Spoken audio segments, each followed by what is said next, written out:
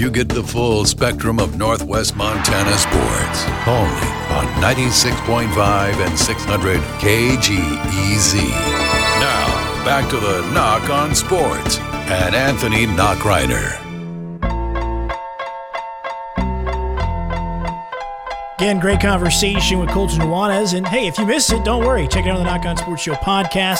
It'll be up on the podcast as soon as we are done here tonight on the show. Right now, let's take a look at some of the top returning high school quarterbacks here in Montana. This is not specific to Class A, Class AA, or Class B football. This is taking into account solely the statistics and the numbers that define good quarterback play. Because, I mean, we got a lot of guys here. And I was kind of thinking about this over the weekend because, again, it's kind of funny. This time last year, okay, I knew, all right, nothing's going to happen for a little while. All right. So I'm like, okay, what am I going to do each day to talk about and come up with content for this show? So then I thought about, okay, hey, let's do the way too early series. Let's take a look at all the AA football teams. Let's take a look at the Western AA basketball teams and what they do and don't have coming back for next year. So I got like thinking about it. My mind was already on this past weekend. Who are some of the top returning quarterbacks? And again, I'm not overshadowing spring sports season. I know it's coming. Track and field, I can't wait. Softball as well. But right now, who are some of the top returning quarterbacks coming into this upcoming season? And when you think about it last year, some of these guys we didn't even know. And we are going to know their names for the next couple of years because they were sophomores last year. And then we've got some guys that have been a part of the deal the last couple of years and are going to be seniors this year. So who are the top guys? Well, when I put down the numbers, and I'll break down the statistics, the stats here in a second, I'll break it down for you. You got 3 from AA, you got 4 from Class A, and you got 2 from Class B. All right. Now, again, Class C, I wish I could take a look at that. I know it's a little bit different. Football, obviously, the numbers and the stats, as we've seen with scores, typically different than normal football. But again, I just don't know where the stats are for Class C. And if I could find them, that'd be great because that way I could give those kids recognition, but I just don't know. With that being said, there are 3 names in Class AA that came to mind instantly. Caden Hewitt, Isaiah Clonch, Reed Harris. Now, I know Rafe Newball is in that conversation as a returning quarterback as well. Did some nice things for CMR. But those are the 3 in terms of the top guys returning among all classifications. You look at Class A, well, you know this name, Jarrett Wilson from Polson, Mason Peters, Tyson Rostedt, Finn Ridgway as well. You look at Class B, Pat Duchesne, and I hope I'm saying the name right, Miles Horoff from Whitehall. Hopefully I'm saying that name correctly. But again, those are 9 quarterbacks that are really, really talented, that put up some phenomenal numbers last year and did some really, really nice things. And again, the reason why I think about this is just because what does that mean for teams? Because as we're seeing in the NFL and we're seeing even in college football, as we were just talking about the questions with Montana and Montana State with Coulter, it's about, all right, who's playing quarterback? And Coulter kind of phrased it quite nicely. Do you have a great team around a quarterback that can help you achieve your goal, or do you have a quarterback that, if you don't have a great team, can help you take you to that next level? You know, again, either way, how you slice it, yes, maybe national championship quarterback, but at the same time, the skill set. Can a guy help you and do the things because of the skill set that he has, take you to that next level, or do you have to have that great team around him to be able to get to that next level? And so that got me thinking about some of the quarterbacks that we see here. Again, you talk about, obviously, Jarrett Wilson, a guy that exploded onto the scene, 400 yards passing, had multiple games in that regard. Jarrett Wilson, obviously, in my book right now, if I had to rank these quarterbacks, he's my number 1 guy. Just because this dude dominates so many statistical categories. And I know Polson runs a different offense than a lot of the high school football teams in Montana. We were seeing more of the passing game obviously come alive in high school football in Montana. But at the same time, Jarrett Wilson, with what that guy is able to do along with his mobility, he's just a very, very dangerous quarterback. Then I look at the guys like in the AA, Isaiah Clonch and Caden Hewitt. Caden Hewitt's had name notoriety since his freshman year. He's been a talent. He's had the big frame, and I can't wait to see what this dude does with his senior year this upcoming year because he is going to be a name that grabs attention. But it's the same thing with Isaiah Clonch. Put up great numbers last year. You weren't sure of how Billings West was going to be because obviously they lose a tremendous quarterback like Zach Urbacher, and then all of a sudden Isaiah Clonch comes in and isn't missing a beat. Like I said, putting these numbers together was quite impressive. You look at Reed Harris. there are some guys here that are some young quarterbacks that I think are going to really make them names for themselves. You look at like a guy like Reed Harris. I remember talking to Coach Sampson last year, and he was just glowingly talking about Harris as a quarterback. You look at guys like Finn Ridgway, who I think is really going to have a chance to explode. He's been a good quarterback the last couple of years for Whitefish. Obviously, that team's been knocking on the door. They were in the playoffs 2 years ago when he was a freshman. They were very close to getting in the playoffs last year.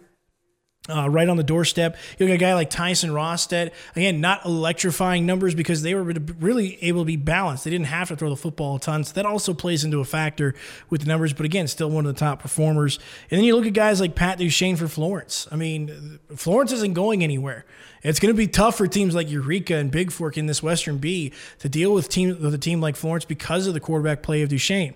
You look at Miles Horoff from Whitehall, again in the Southern B. He's a guy that can definitely take them to the next level potentially. And so it's really interesting to see these young guys and see these names pop up because you're just like, well, wait a minute. How many guys are there really that are top high school quarterbacks? These are 9 names that definitely come with the billing. And when you look at it, you break it down East versus West. There's 3 quarterbacks in the East. There's 6 really good quarterbacks from the West. I'm talking about the 4 quarterbacks in Class A. They're all in the Western A. Hamilton, I mean, you look at 3 of them are in the same conference. You look at Peters, Wilson, and Ridgway, all 3 in the Northwest Conference. And then Rosted's in the Southwest Conference. But all 4 in the Western B. Tremendously talented quarterbacks. Should be fun to watch them. So what I'm saying is in terms of the numbers, how these guys are ranked, and I broke it down into 4 categories. Yards, touchdowns, completion percentage, yards per game. All right. You look at yards. Well, Wilson had everybody almost by an even 1,000. He had 3,115 yards. Clonch came in second with 2,124. Duchesne came in with 1,800. Peters was right there with 1,800. Rosted and Ridgway was 1,600, along with Horoff with 1,600 yards. Those 3 guys in there. Hewitt had 1,500, but again, I think he would have had more, but he did have some injuries, so he did miss some time at the end of the year last year. And then you look at Reed Harris. 1,300 yards passing as a sophomore, first year starting. You look at touchdowns. Once again, Wilson dominates a lot of these statistical categories. Wilson comes in at number 1 with 32. Duchesne comes in with 26. Clonch with 25. Hewitt with 21. Rosted with 20. Mason Peters 14. Horoff with 14. Ridgway with 12. And Harris with 8. I expect all those numbers to jump up for all of those guys. I don't know if Wilson can beat 32 touchdowns. I'm sure they're going to try it this year. But at the same time, too, I think for guys like Peters, Horoff, Ridgway, Harris, I think those are all guys that can definitely, I think more than likely even double their touchdown output this upcoming season. Completion percentage, how accurate are these quarterbacks? You look at Clonch, he came in with first at 63%. Rosted was 63%. Harris came in with 62%. Ridgway at 60. Wilson, this was the only, I think this was the only category he didn't come in first. He came in 5th with 59% completion percentage. But again, obviously he does take a lot more chances with the football, and they do throw a lot more than any other team in, I think, high school football. Outside of, I think, Hellgate and Polson, those 2 teams do run similar offenses where they, at least last year, where they wanted to throw the football a ton, and that was the main factor. And so looking at that, Hewitt comes in with 58%. Peters also, again, there's guys that have the same completion percentage, but it was like a 100th of a point that separated these guys.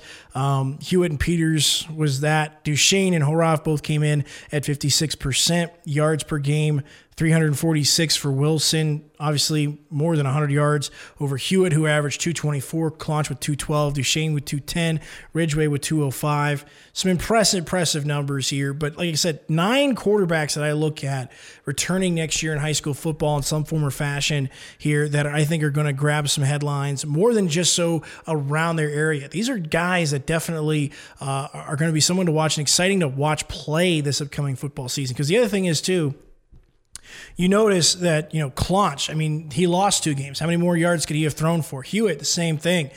Some of these guys lost out on games because we know AA didn't play non-conference. There were some games that were even canceled in some way or form or fashion as well. So these numbers could have gone up even more for some of these guys. But that's what I'm saying. The quarterback position is really, really strong. And this was an argument I was making back during the fall even. Does Class A have a better quarterback talent pool than Class AA or maybe in Class A? And I think with what you're seeing is the 4 quarterbacks that we just mentioned. I mean, again, it goes in stretches. It's not like, I'm not saying Class A has always been dominant at the quarterback position. But right now, when you're talking about the state of the quarterback position, Wilson, definitely, I think, the number one guy. And then you look at Rosted, who can do some really nice things. You look at Peters, he'll be a 4-year starter as long as he's healthy this upcoming season. You look at Ridgeway, who'd be a 3-year starter. I mean, just the quarterback talent. Some of these guys started as freshmen. That's how talented these guys are. You look at